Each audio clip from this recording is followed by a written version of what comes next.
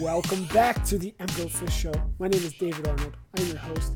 Today, I have a very fun guest with me to talk Detroit sports, Michigan sports, everything in between. Old friend from quite a few years ago, Mr. Anthony Broome, the manager of Maize and Brew, the SB Nation website. If you're on Twitter at all as a Michigan fan, you know who Anthony Broome is. Likely if you're on Facebook at all. For better or worse, yeah, I guess. Okay, if you're a Detroit sports fan, you definitely know who Anthony is because I gotta say, Anthony, in all my years following you on Twitter and Facebook, if I ever need a sober look at any Detroit pro sports team's outlook, I come to your feed. I read your opinions.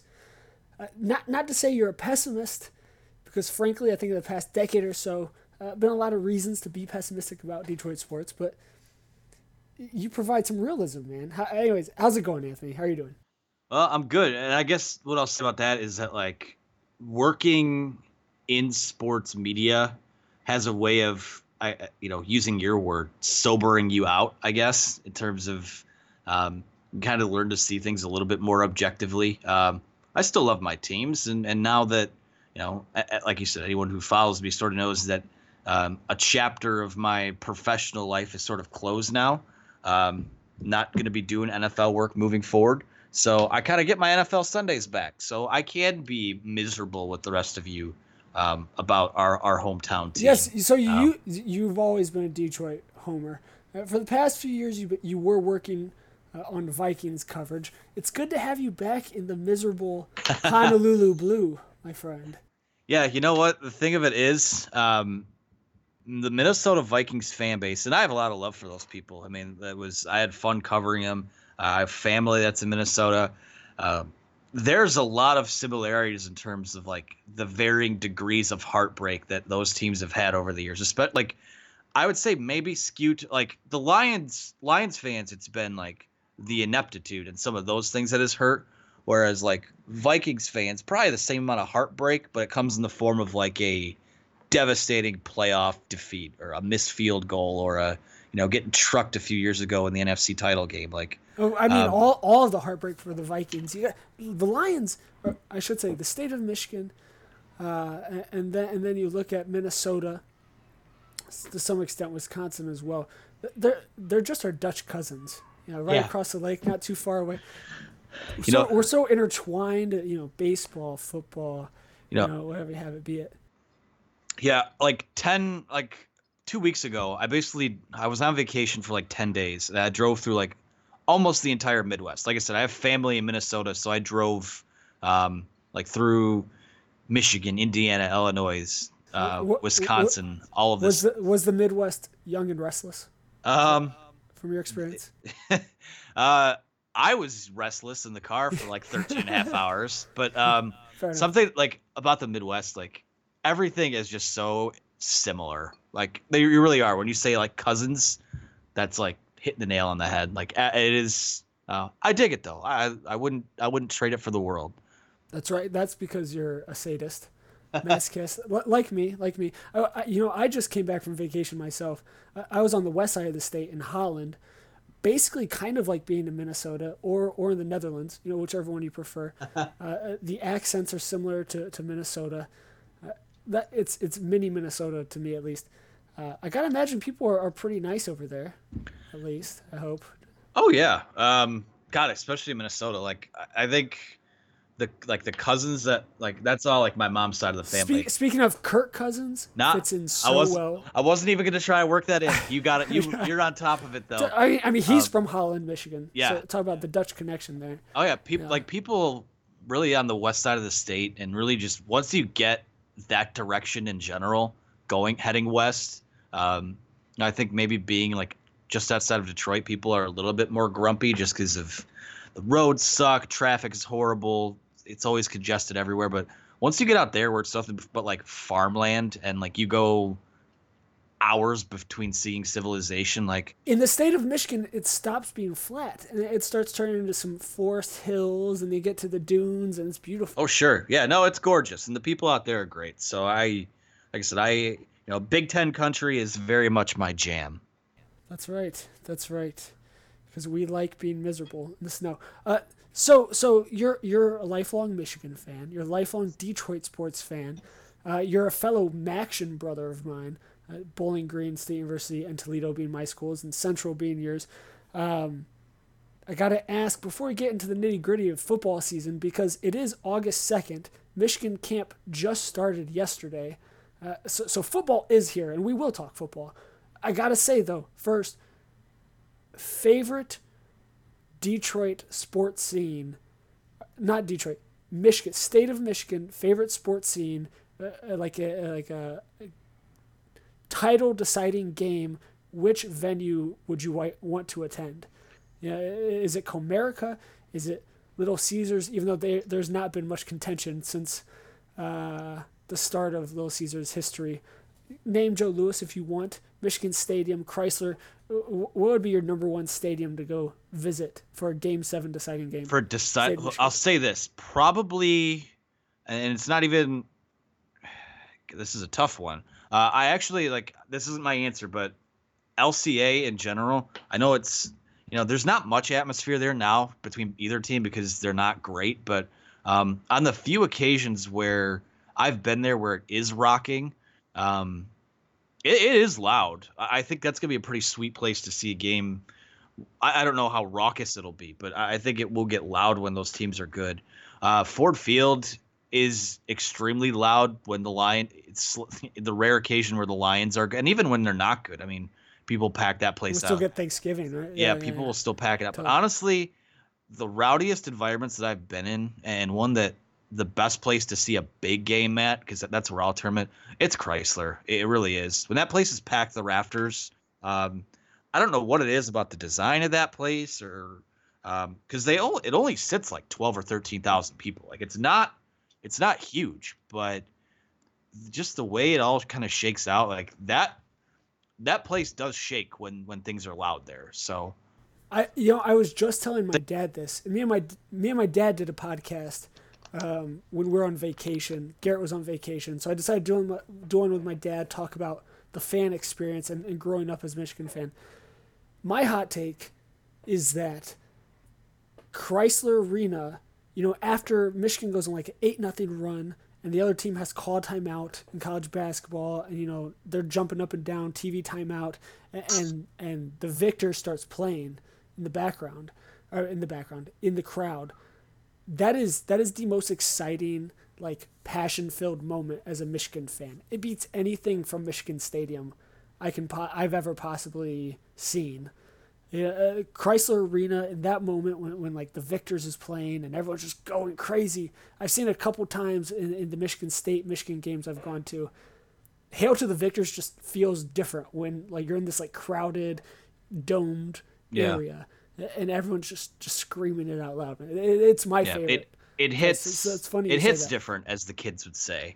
But yeah, Michigan State, like, I don't want to turn this into a Michigan Stadium thing, but honestly, for as big as that place is, and don't get me wrong, it does get loud. Like, it's not like there's always just something missing. Something that puts it over the top just isn't quite there yet. And maybe it's because their biggest games that they've had there, maybe they've been on the wrong side of that, and that's partially why. For 20 years now. Like that might be part of it, but really just in general, I know when they put the luxury boxes on each side, sort of it was designed to kind of keep sound in, but when you just have a giant bowl like that, it just kind of swirls out of the building. So I think Michigan Stadium, when it's going, I think it's more of something that you feel, like literally feel, as opposed to something that you like hear. So yeah, right. The passion aspect element of it, Chrysler Arena, I feel in the moment, the heat of the moment, where Michigan State was more anticipatory. That's what I would say. I agree. All right, I enjoyed that. I enjoyed that answer. Little Caesars Arena. This is turning into a stadium podcast. That's cool. Little Caesars Arena is so steep. That's something I did not expect at all when I first walked in there. It was just, I don't think I've ever been in a college venue or a sports venue short of, the University of Florida stadium is very steep in a similar way to LCA. When I went down there as a college student, that's something that intrigues me. Anyways, it'll be fun once we finally have a real playoff series that isn't up against Giannis. Well, apparently even for those Pistons playoff games, like I wasn't there, but I heard that it got like decently loud, which, hey, that's cool. And yeah, that place is, those steps there scare me. Like they're somehow. Oh, I agree totally. They're stupid steep. I mean, like I couldn't have guessed that. Lower bowl is fine, but upstairs it's a little iffy. Yeah, I can see that. All right, let's actually move on. Anthony, I brought you on the podcast to talk Michigan football, and I've distracted you for 10 minutes here. So, my friend, we've come to another year where the anticipation is here. It's bubbling. We feel confident. Jim Harbaugh is here. What is the one thing you're most excited for this year? Is it Josh Gaddis opening up the offense? Is there one player in particular you're most excited to see? What are your feelings one day into camp where there's just so much excitement? You just feel it. I think it's a no-brainer to me. Like it is everything that's going to be happening with the offense. I think that there are some people out there who think that this is going to be like, oh, well, now they're going to flip the switch and Shea Patterson will be Baker Mayfield. You're going to score 60 points a game. It's going to be like, I don't see that. Really is. Can I dream it? If you can go ahead and dream it. Like okay? I'll dream it too. I'll dream. That's great. That would be awesome. I've been dreaming on NCAA 14 for the past 5 years. Thank God that community has stayed alive. But yeah, I think really people expecting a huge change in the offense. I mean, I think that they will move the ball. And even last year, like last few years, they've been able to move the ball fine. It's like when you get inside the 20, things just break down. I think that you'll see a lot of those field goals turn into touchdowns. I think there will be a little bit more of an element of explosiveness, and they're really making an effort into getting the ball in their playmakers' hands. I mean, you've got three guys who, you could make the case any or a few of Tariq Black, Donovan Peoples-Jones, Nico Collins, like any of those guys on their own could be 1,000-yard receiver. You might have two of them. I don't think you'll have three of them, but like I think all three of those guys are talented enough. Running back's going to be a little bit. I'll say iffy only because it's unproven. Okay. But I think overall, I mean, Jim Harbaugh has always said, like, we aspire to be the NFL's 33rd team, whatever you want to call it, 33rd franchise. I've got to pick them. I've got to pick them for you. Sure. So you can continue. Since you're on topic of running backs. More rushing touchdowns this year. Ben Mason or Zach Charbonnet? Oh, if they get down to the 1 or 2 yard line, like who the ball's going to. It'll be Ben Mason. Is Harbaugh taking the headset, calling the plays on the inside? I don't think he's going to call the plays, but I think he will stare daggers through whether Gaddis is on the field or up in the booth. Like he will stare daggers through wherever he is. Like what time it is. Like we've done the little modernization, but it's. Well, and I will say the most effective short yardage play is still Jim Harbaugh's fullback dive. It's just so effective permanently. I've asked a few different people that question because I think it's intriguing because Charbonnet, even though he's a true freshman, truly could unlock the running potential. But then Ben Mason is still Ben Mason, even though he's going to be playing defense too. Never know what happens. And that's the other thing too, is that people who think that you're not going to see power football anymore, like I got news for you, like you're going to see a lot of that still. Like, the short yardage, 3rd and 4, 3rd and 3, or like 2nd and 3, whatever. Like you may not see them do it as much, but what I envision this being is, even we've seen the last few years of what Alabama's done to their offense, and that's kind of what Michigan is going for now.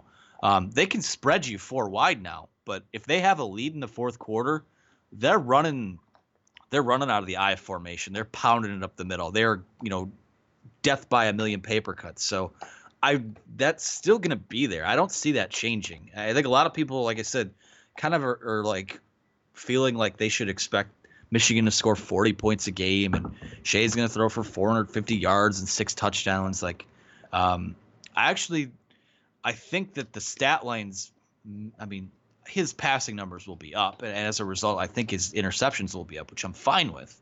But at the end of the day, like I think you're still going to see a fairly balanced offense overall.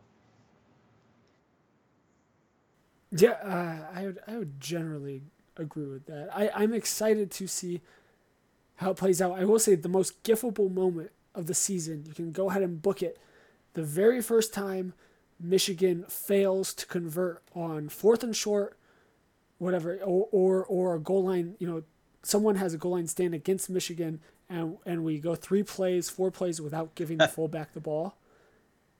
The most giftable moment, they're going to zoom in so close on Jim Harbaugh's face, and they're going to split screen with wherever Josh Gaddis is. And trust me, whoever is lucky enough to capture that, turn it into a GIF and put it on Twitter, first will reap all the rewards. All the rewards, all the retweets. That just be ready for it. All the Schadenfreude. So one thing you can guarantee is, death, taxes, Jim Harbaugh, Michigan, Schadenfreude on the internet. Oh God, it is. It's starting to become a college football Saturday pastime. Like it really is. Like this is kind of where we're at right now. I think kind of it was one for our parents and our grandparents before the advent of the internet, and then Twitter is just taking it to a whole new level. And the fact we can't beat Ohio State, but once a decade, that stinks. In the era of Twitter, only beat them once. That hurts. Actually, where were you in 2011? When Michigan beat Ohio State? Because it's becoming a thing where where were you the last time Michigan beat Ohio State? Yeah, I'll be honest. To this day, like I was in a past life where I worked at a landscape supply store. I was working that day. To this day, I have never seen that game. Not even seen highlights of it somehow. So do yourself a favor. Get drunk. As far as I'm concerned, no, I'm not. I'm not going to, because as far as I'm concerned, that game never even happened. Because it was also like one of those, whatever. Ohio State was 6-6, but like, it's like it almost feels like it doesn't even count to me. Don't do this to yourself, Anthony. Don't do this to yourself. This is what I'm talking about when I say Anthony is a masochist. You ever need the cold hard truth about Detroit sports? Anthony, let me tell you, I was with my family in our living room in 2011 when Blake Countess spoiler, I'm spoiling this for you right now. Blake Countess intercepts a ball, a tipped, this is the second podcast in a row, I can't remember the quarterback turned wide receiver, place at the time. Braxton Miller. Yep. Yeah. Braxton Miller throws tip pass, freshman Blake Countess intercepts the ball, runs off the field. My family, my mom, my dad, me, my sister, jump off the couch, jump off the chairs, and we start hugging each other in the middle of the living room. And it was like the most like spontaneous love I've ever felt with my family. And then we went downtown. That's beautiful, man. 2011, Anthony, you should have been there. We should probably do this more often. Michigan should beat Ohio State more often. That would help. They closed down State Street, Main Street. And literally everyone was just walking downtown. And it was like 60 degrees in November. It was a blessed day. And everyone was just like the happiest people you've ever seen in your life. And yeah, it sucks that happened once a decade. Yeah. But it was the most glorious day. I will never forget it. It sucks that it happened once a decade. But it was worth remembering. Get real drunk. Enjoy yourself. Watch that game, Anthony. It might happen. Do it yourself. Who's to say? Like, I need to... It will happen. It will happen. That's all I can say. Please do it yourself. Please do it. Okay. I'm excited about the offense. What was your first reaction when it was announced that Greg Madison was taking the Ohio State job? What did you feel? Where were your emotions at? Just cursing? It wasn't even cursing. My first thought was like, nope, don't like that. But at the same time, like I kind of came around on it because... Yes, I'm here for conspiracy Twitter. For conspiracy. It's not even a conspiracy. I just go back to like him running Michigan's defense, and it was fine, and they were competitive. But like, yeah. I just like again, it was just a step below. They were always very good, but never elite. And I feel like Ohio State's like, honestly, I think that knowing what we know about it now, he definitely sort of did him dirty a bit. But again, Ohio State offered to double his pay. Like, and I told this to I said this on Twitter at the time. I was like, I'd go cover Ohio State for a pay raise right now. Like, I can I can sympathize with that. Yeah. But deep down in like the in the depths of your soul, it's just like, wow. And people were people acting like it hurts Michigan, but like that's if you want to bring in, I haven't had to vocalize all this, so I'm kind of like coming up with on the fly. All I'll say is that like if you're like trying to build a defense, and yeah, you might want to get a dig on your rival and go get a couple of guys that work for them, but do you really want any of the guys that just like were part of the arc, sort of put together? Part of a 63-point. Yes, thank you. Whooping. I was trying to be nice, but yeah, that's and they're both. There's nothing nice about last year. That was the most inexplicable, inexcusable game. I never want to fire Jim Harbaugh. I don't care if he keeps on losing to Ohio State in heartbreaking fashion. He's put Michigan in a situation where they're a top 10 college football program nationally, so solidly in there, right? They're 6th overall since Jim Harbaugh has been there and wins nationally. Yeah. Like he's unfireable just because I think he has to learn the learning curve. But that game is the most inexplicably, I can handle losing in bowl games. Because bowl games are just cherry on top, no matter what, whatever. Losing to Ohio State by giving up that many points even falls on Jim Harbaugh. Like if that happened 3 years in a row, I'd be like, okay, he's got to go. Yeah, that was like that's the kind of game that's. Well, I said at the time, like that's honestly like we know that Jim Harbaugh and Michigan have struggled in a lot of these big games, but I can without question, and even we're almost 9-10 months later, I can without question say that is the most shocking outcome of a sporting event that I've ever seen. Period. Because before then, Ohio State wasn't playing well. Even they got a little bit better as the year went on, but they weren't playing well. No, yeah, I know. I'm not gonna. I saw it. I was mocking them. This is the worst part. I was mocking. This is therapy for me, Anthony.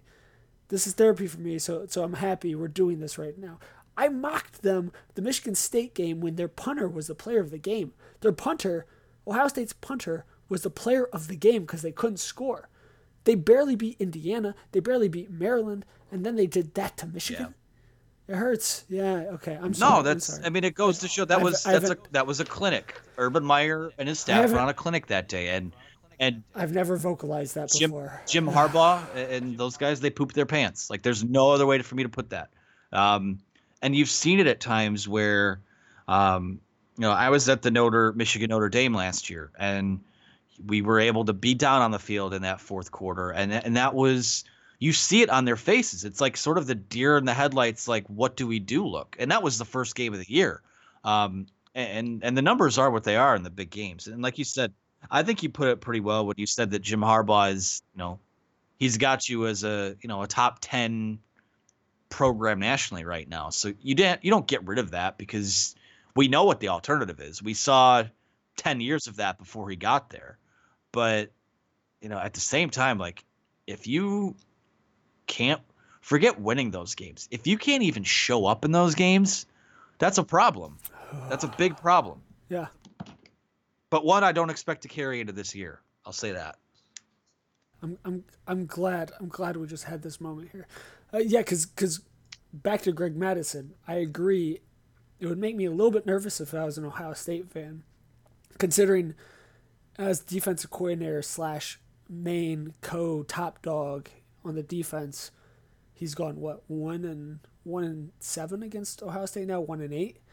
I don't know. I just need something to keep my spirits alive, my hopes up. Yeah, I mean, I think enough to keep your hopes up is that, like, regardless of Urban Meyer's not there. Urban Meyer will be USC's head coach in 3 years. That is probably first and foremost. But I think the other thing is that, like, I think you just kind of have the knowledge that it is a new year, and Michigan's gonna have a pretty good football team, and I believe Ohio State will have a pretty good football team. But like, I'm not.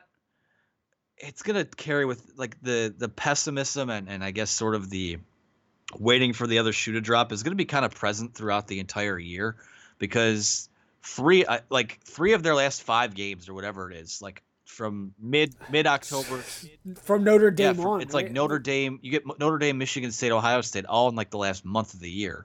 So it's like, yeah, they might blow out Middle Tennessee State, take care of Army, and kind of roll through that early part of the schedule. But like people are still going to be like, well, got to win the big games. So I mean, and that is completely warranted. Like I've said on the podcast, I do. I cannot give them the benefit of the doubt to win a big game until I see them do it. But I don't, when you're looking at things objectively too, you can't always we just have to see how it plays out. When you look at where the two programs are at in general, I think Ohio State is the more proven program, but I think obviously coming to this year, you have a new head coach, new philosophy all the way down. Like they have way more questions about their football team for this year than Michigan does. I would say the level of potential for disaster by Harry and Ryan Day is off the charts Yeah. as compared to the potential upside. I mean, unless he could be the next Brian Kelly, and Brian Kelly claims he's the next Brian Kelly, and he's been protéged under all of these guys.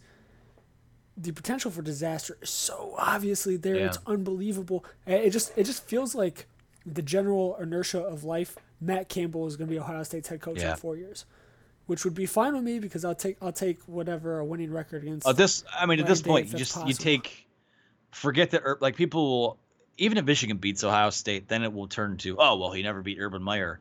At this point, who cares? Who Well, cares? that's He's the gone. point. Like it's over.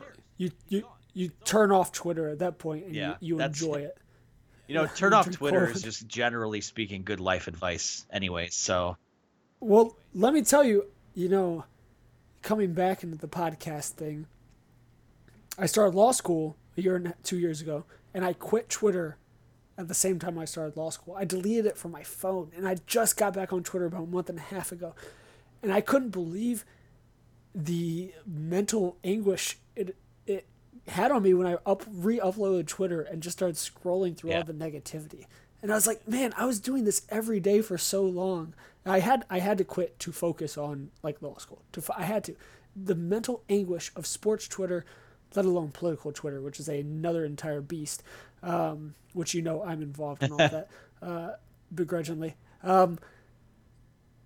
It's just not worth it, man. It's crazy how much it's not worth it. Anyways, I'm excited for college football Twitter again. This, as long as it's avoiding the Michigan Schadenfreude. I'm not excited for Michigan game day Twitter. I'm excited for college football Twitter in general. that's the thing about That's where the sweet my spot is. feed. I think I've done a pretty good job of my personal feed, kind of tailoring. Like social media really is just a practice of tailoring your feed to what you want to see. And then if there's something you don't want to engage with, don't engage with it. And you could How much do you want to hate yourself? it's daily. But it obviously, like I run, spoiler alert, shocking, I run the Maize and Brew Twitter account on game days, and that's where What? you open the floodgates to everything. Like that's where I see some stuff I can't even repeat there. But it's I just think that you just tailor my general. Twitter's fine. Like anyone, I just think you have to tailor your experience based on what you want to do. And some people are on there to fight and to argue and to get into the pissing contests. I have no interest in that. So I'm there for a conversation, and if someone's not, then you mute or you block and you move on. It is what it is. I totally agree. You've definitely seen the worst of it since you just admitted that. I'm gonna tell you what. True horror stories. I used to work for V Sporto, which company not around anymore, but it was a cool podcasting thing. Kind of right before podcasting hit big, yada yada yada. I was not forced. I got paid to run the Ohio State fan Twitter account we had during the college football playoffs in 2014. Yeah. When they won. And so I ran the Twitter account for the game against Alabama and then for the championship game against Oregon. And let me tell you, that was, for all the negativity on Michigan Twitter that is insufferable, let me tell you what's more insufferable is having to watch all of the joy pure bliss from Ohio State fans as they're winning the national title. Oh man, you talk about down there. Was like I was you like one of talk the about worst me moments being of my you talk about me being like the sadist and the masochist. Like that's as bad as it gets. You were a sleeper agent. Well, at that Yeah. at that point, I was still getting paid. It goes back to what I said. Those checks clear. That's It changes your viewpoint. That's right. That's right. It does change your viewpoint. Money, man. What's Randy Moss say? That's right. Straight cash, homie. That's right, man. That's right. Oh yeah, Minnesota Vikings. It always does. It all comes full circle. Somehow. Always. It always does. So we've talked about the offense. We've talked about the defense. We've talked about social media toxicity. Let's see. I want to hit you with some Detroit Tigers takes. What are you feeling about the Detroit Tigers, Anthony? I want to hear it. I'm going to switch from college football because, honestly, I subscribe because of your connection to Michigan. I stay subscribed for the takes on the Pistons, Tigers, and Lions. That's where I get my joy from hearing Anthony Boone's commentary. I'm honored to hear you say that. Tigers, it's kind of complicated right now. So okay. I'm cutting you off because I'm stupid. Nikki C, I'm gonna say my very based viewer opinion, and then you can tell me I'm wrong, or you can add in the detail.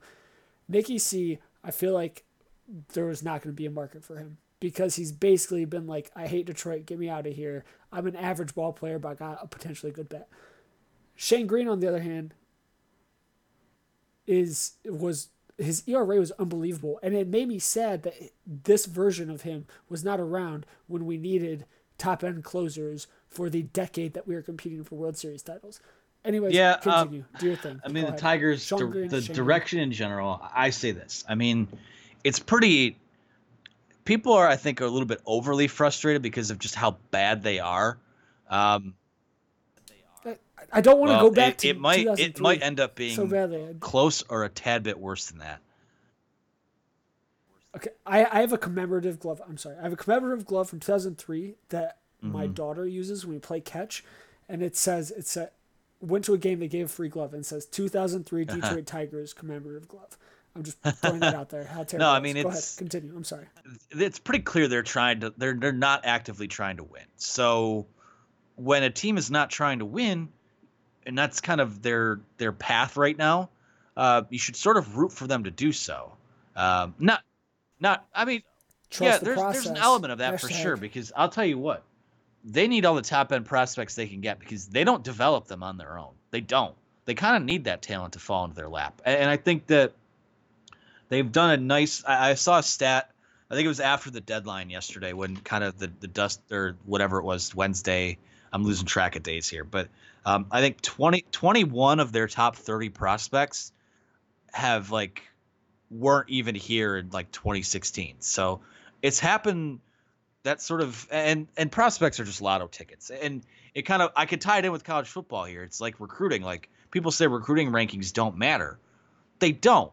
But the more of those kind of lotto tickets that you have that are 4-star guys, 5-star guys, five tool players, things like that, more of those you have, the better, not everyone's going to pan out, but the more of them you have, the more of them probably will pan out. So at some point, you need to start holding on to guys that are building blocks. But I mean, Shane Green, as great as he's been all year, doesn't have a track record, and it was in a contract year. Nick Castellanos, I mean, he's got a good bat. He'll hit 270, 280 for you. He'll give you 20, 25 bombs, but he's limited defensively, and there's just not a market for that. So they did the best they could. They're just so bad they don't have anything that anyone wants. So anyone who thought, and it was kind of ridiculous, you see the reports of, the Nationals are interested in Shane Green. Oh, Tigers are asking for Carter Keyboom, who's their top prospect. You were never gonna get. You just it just wasn't gonna happen. He's not a Aroldis Chapman, where what are the Cubs gave up Gleyber Torres and a couple other guys in that deal. He's just not. So it is what it is. I guess I'm not a big fan of the man in charge in Al Avila, but it's also, you're kind of He was a decent catcher for his. Yeah. I'm just kidding. Obviously, his dad. Yes. Is Avila Jr. still in the Last I majors? think he's Did with. he officially? Last I thought he was with the Diamondbacks. I'm not sure though.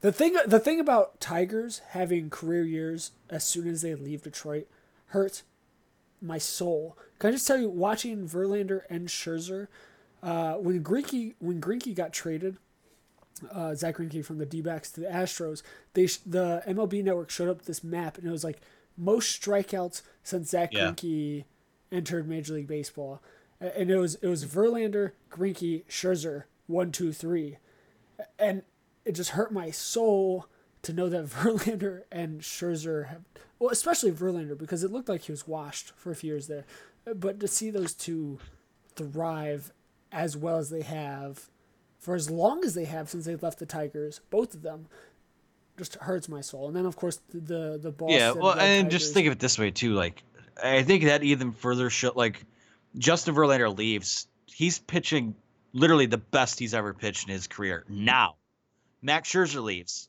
pitches the best he's ever pitched in his career. JD Martinez is a 40 home run guy with another team. James McCann was a freaking all-star this year. Like, it just kind of, to me, that shows that your organization is in a bit of the Stone Age in terms of, and also, like, I know people get we're a little bent out of shape about Castellanos, like, complaining about the ballpark, but honestly, those, I think 420 to dead center field is like, that is a far way, but. Oh, I'm with you. So, well, I think Detroit definitely has to bring in. Go ahead. It's deep to center field, but I think the bigger concern, like, there are other ballparks that are 420 out to center field. But the biggest problem with them is just like the abyss that is left center field and right center field. And I don't know how you fix. Like, they've already brought things in once. I don't think they're going to do it again. I mean, it's pretty clear they're going to build themselves to be like a doubles and triples type of team. I don't know if the game's going that way. I think that the evidence would provide otherwise, but that's kind of what they're kind of adjusting to what that ballpark is. And then you see the thing like Justin Verlander, his curveballs is the best it's ever been because the Astros are doing all this stuff with spin rate and a bunch of things I don't understand. I can't help but cheer for the Astros every chance I get at this point. Just Verlander, he's still in the orange and blue, which is at least lets me pretend a little bit. I just pray to God he still enters Cooperstown as a Tiger. Like he needs to slow down. If he starts getting 7-8 good seasons in Houston, that's a different conversation. It's tough to watch, but it's like you're happy for him too at the same time.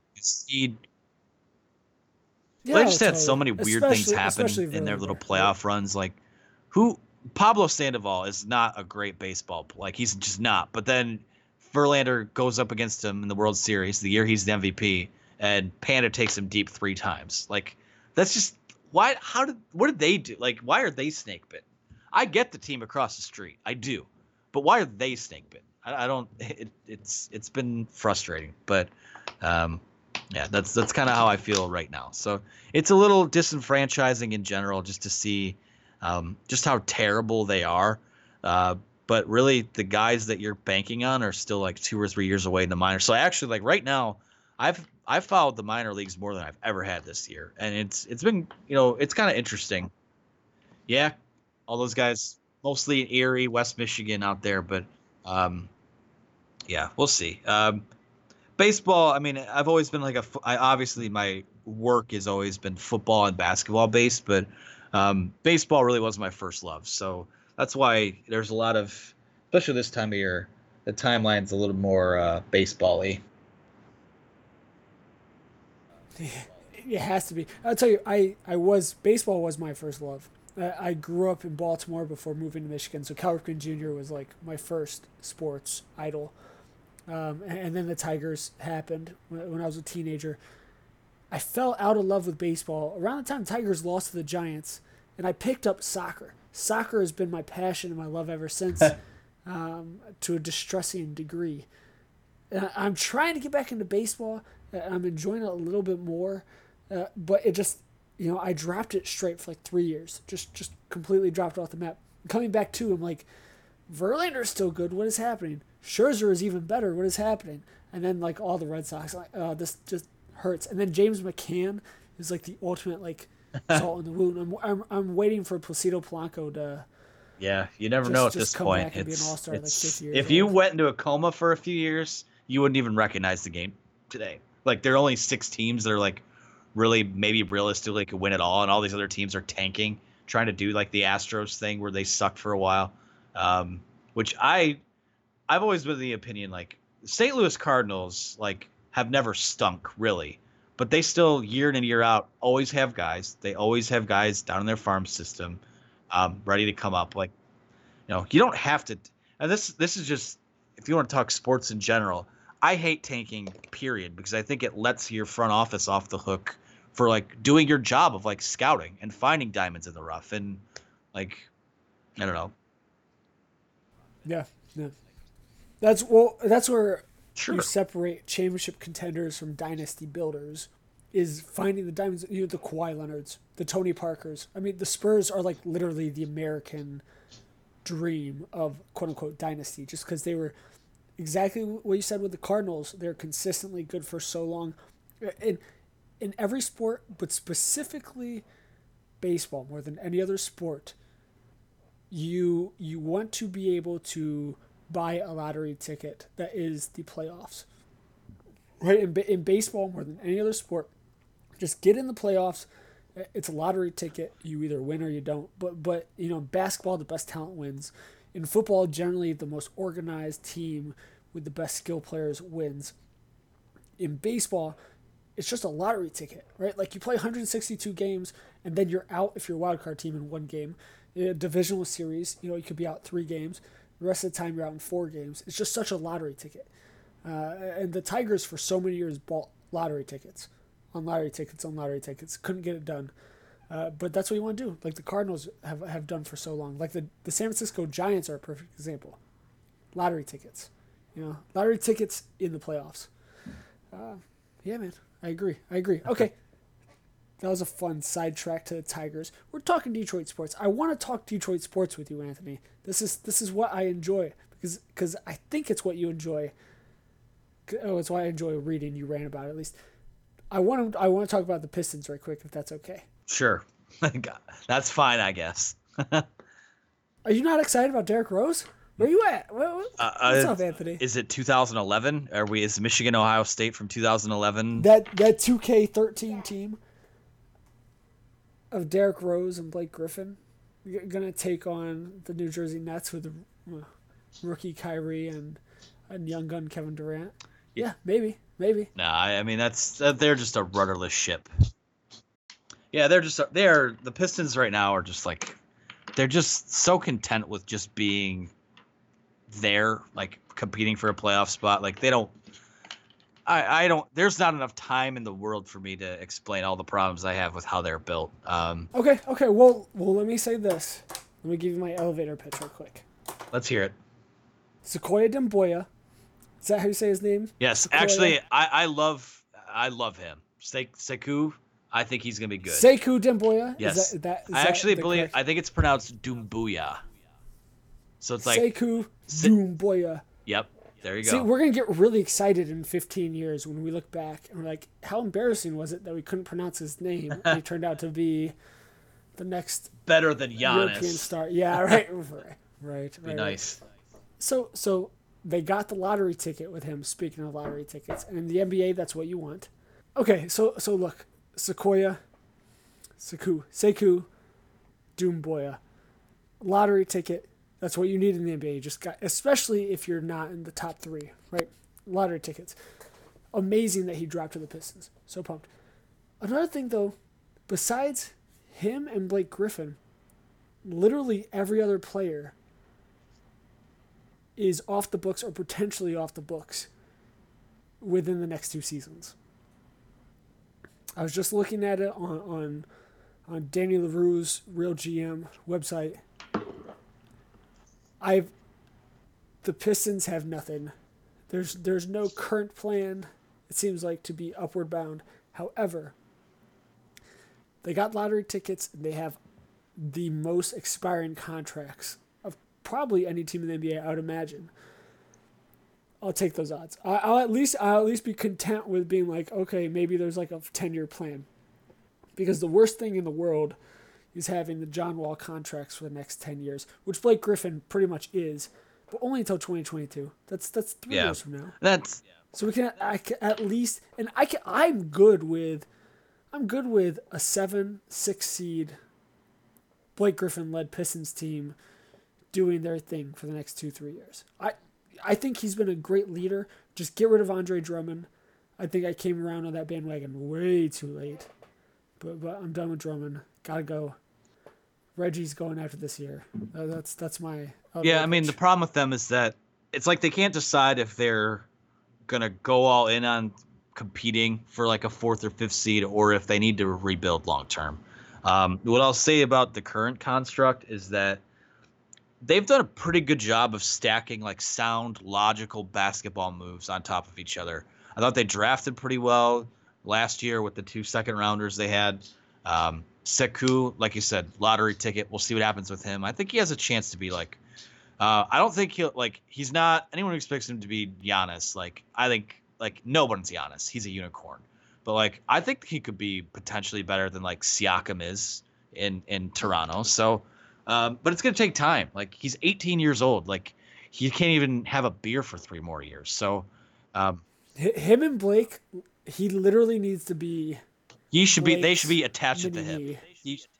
Yes, the next 3 years. Yeah, so I mean, I think they're good enough to be watchable, but when you look at they're just not. I don't take them seriously because they don't have a plan. They're sort of I think the best parallel I can come up with right now is the Mets. The Mets just traded for Marcus Stroman, despite people saying that being 7 games out of the wild card. And they're a little bit hot right now, but they've. The Marcus Stroman trade is sort of similar to the Blake Griffin trade because you're not totally out of it. You might have a better chance of being in it with him there, but are you really in it? So it's well, let me tell you, when the Mets win the 2019 World Series and the Pistons win the 2021 NBA championship, I will gladly eat crow if that happens. Yeah. Well, okay. Funny that you brought up, Michigan owned New York Mets. B, I was talking to Ben Golliver of the Open Floor Sports Illustrated podcast, Michigan grad, about this one trade scenario that I was super pumped about. I'm not a Russ Westbrook fan, but let me tell you, Russ Westbrook on the Detroit Pistons made all of the sense in the world to me, and he might have just been nice going along with it, following me along with it down this rabbit hole, but he agreed with me. This was before he got traded to the Rockets. I thought Russ and Blake Griffin could have been the perfect old man pairing, and they could have been the perfect 3 or 4 seed to win a first round, maybe win a second round series, get all of the Sports Illustrated cover story cred about the old men proving their worth, and never seriously compete for an NBA title, but at least make it maybe to a conference finals, maybe to conference semifinals, and just get respect. And at this point, I would take respect for the Pistons. I would take it. Because they're both super athletes who are aging, and I think Blake has learned how to turn his super athlete body into a super productive NBA player without the athleticism. I thought maybe he could teach Russ a thing or two. Anyways, that was my... I had an old boss that always said, if you can't be good, be interesting. And I think that would have been about as interesting as it gets for, around here purposes. So that's how I feel. I would take Russ over John Wall. But yeah, interesting. And I would take interesting for the Pistons right now because it's been a sordid, depressing mess for the past since Joe Dumars traded away Chauncey Billups. You can literally pinpoint the day the Pistons died. They took the Spurs to Game 7 for potential back-to-back NBA championships in 04, 05. And then couldn't quite do it again. Anyways, I'm sorry. We're going down some depressing rabbit holes. Talking about Michigan, Ohio State, Pistons, Tigers. Maybe next time we come on, we'll talk Lions too. We'll see what happens there. But Anthony, I really appreciate it. This has been a good time, man. I enjoyed talking with you about sports. I seriously do enjoy all of your Detroit sports takes. Those are the favorite part of the job. We didn't even talk about the Red Wings, which actually we will definitely save for another day, another podcast, maybe in October-ish. Maybe after Michigan's national title hopes are dashed, maybe still going on. Maybe we'll discuss the Red Wings, because I have a feeling that would be an interesting conversation. Yeah, I mean, I need some leaves on the ground before I'm ready to go down the hockey road. So I'm right there with you, man. I'm right there with you. It feels too good outside, too nice. Anthony, anything else you would like to say about Michigan football? Anything else before we depart? Gosh, I don't. I could go on for quite a bit, but I think that I think it says something about the team. The team. There we go. I had to finish that out. I think it says something about what this is. We've always kind of hyped them leading up to the season, but now we're seeing national Mandel's media. Not a fan of it, for what it's worth.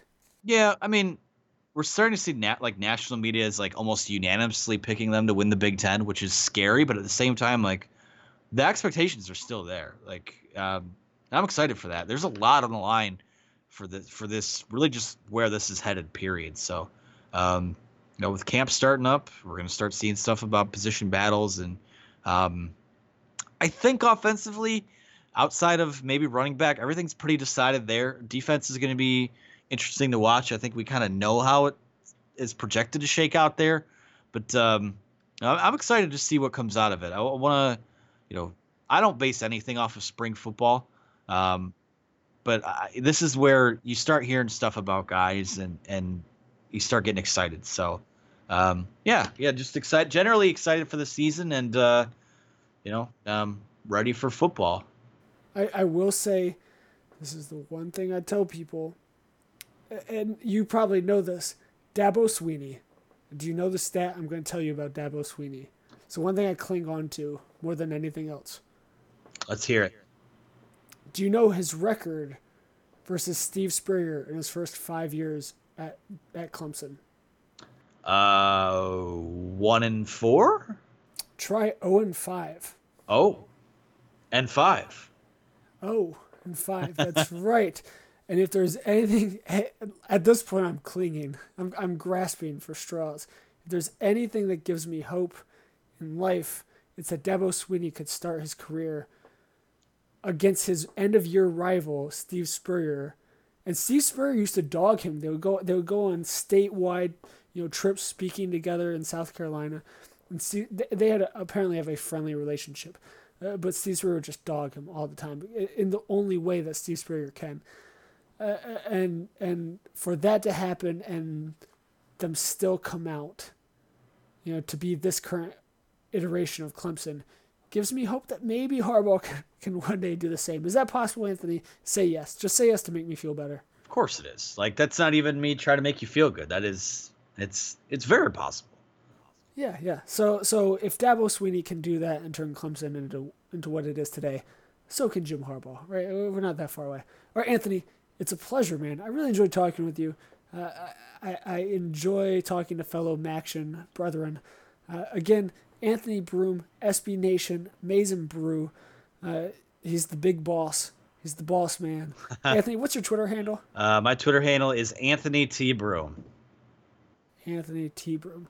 Simple as it's always been. Have you ever changed it since the day you started Twitter? I haven't, and I would really just love to have Anthony Broom, but there is an egg account that hasn't ever tweeted that is like taking it. So, oh no.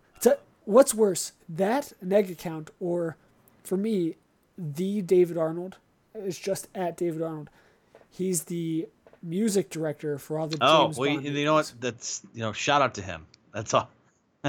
Yeah, I know. It's the real David Arnold. Right? It hurts. It stings. Yeah. That's a lot to live up to. That is intense. That sucks for you, man. I feel bad. It's so close. I'll get over it. Close. But yeah, it hurts. It hurts sometimes. You've probably gotten over it for a while now. But yeah, okay. I appreciate it, Anthony. Anthony T. Broom on Twitter. Follow him. Read his stuff on SB Nation. Especially if you want Detroit sports talk and Michigan sports talk. He's got it all. He's got it covered. All right, Anthony, I appreciate it. Guys, this has been another edition of the MGoFish podcast. Follow us at MGoFish. Follow me at David Arnold MI. Or, subscribe to the podcast on iTunes. Give us 5 stars. We've already got about 20 ratings so far. We just third episode. So we appreciate all the feedback.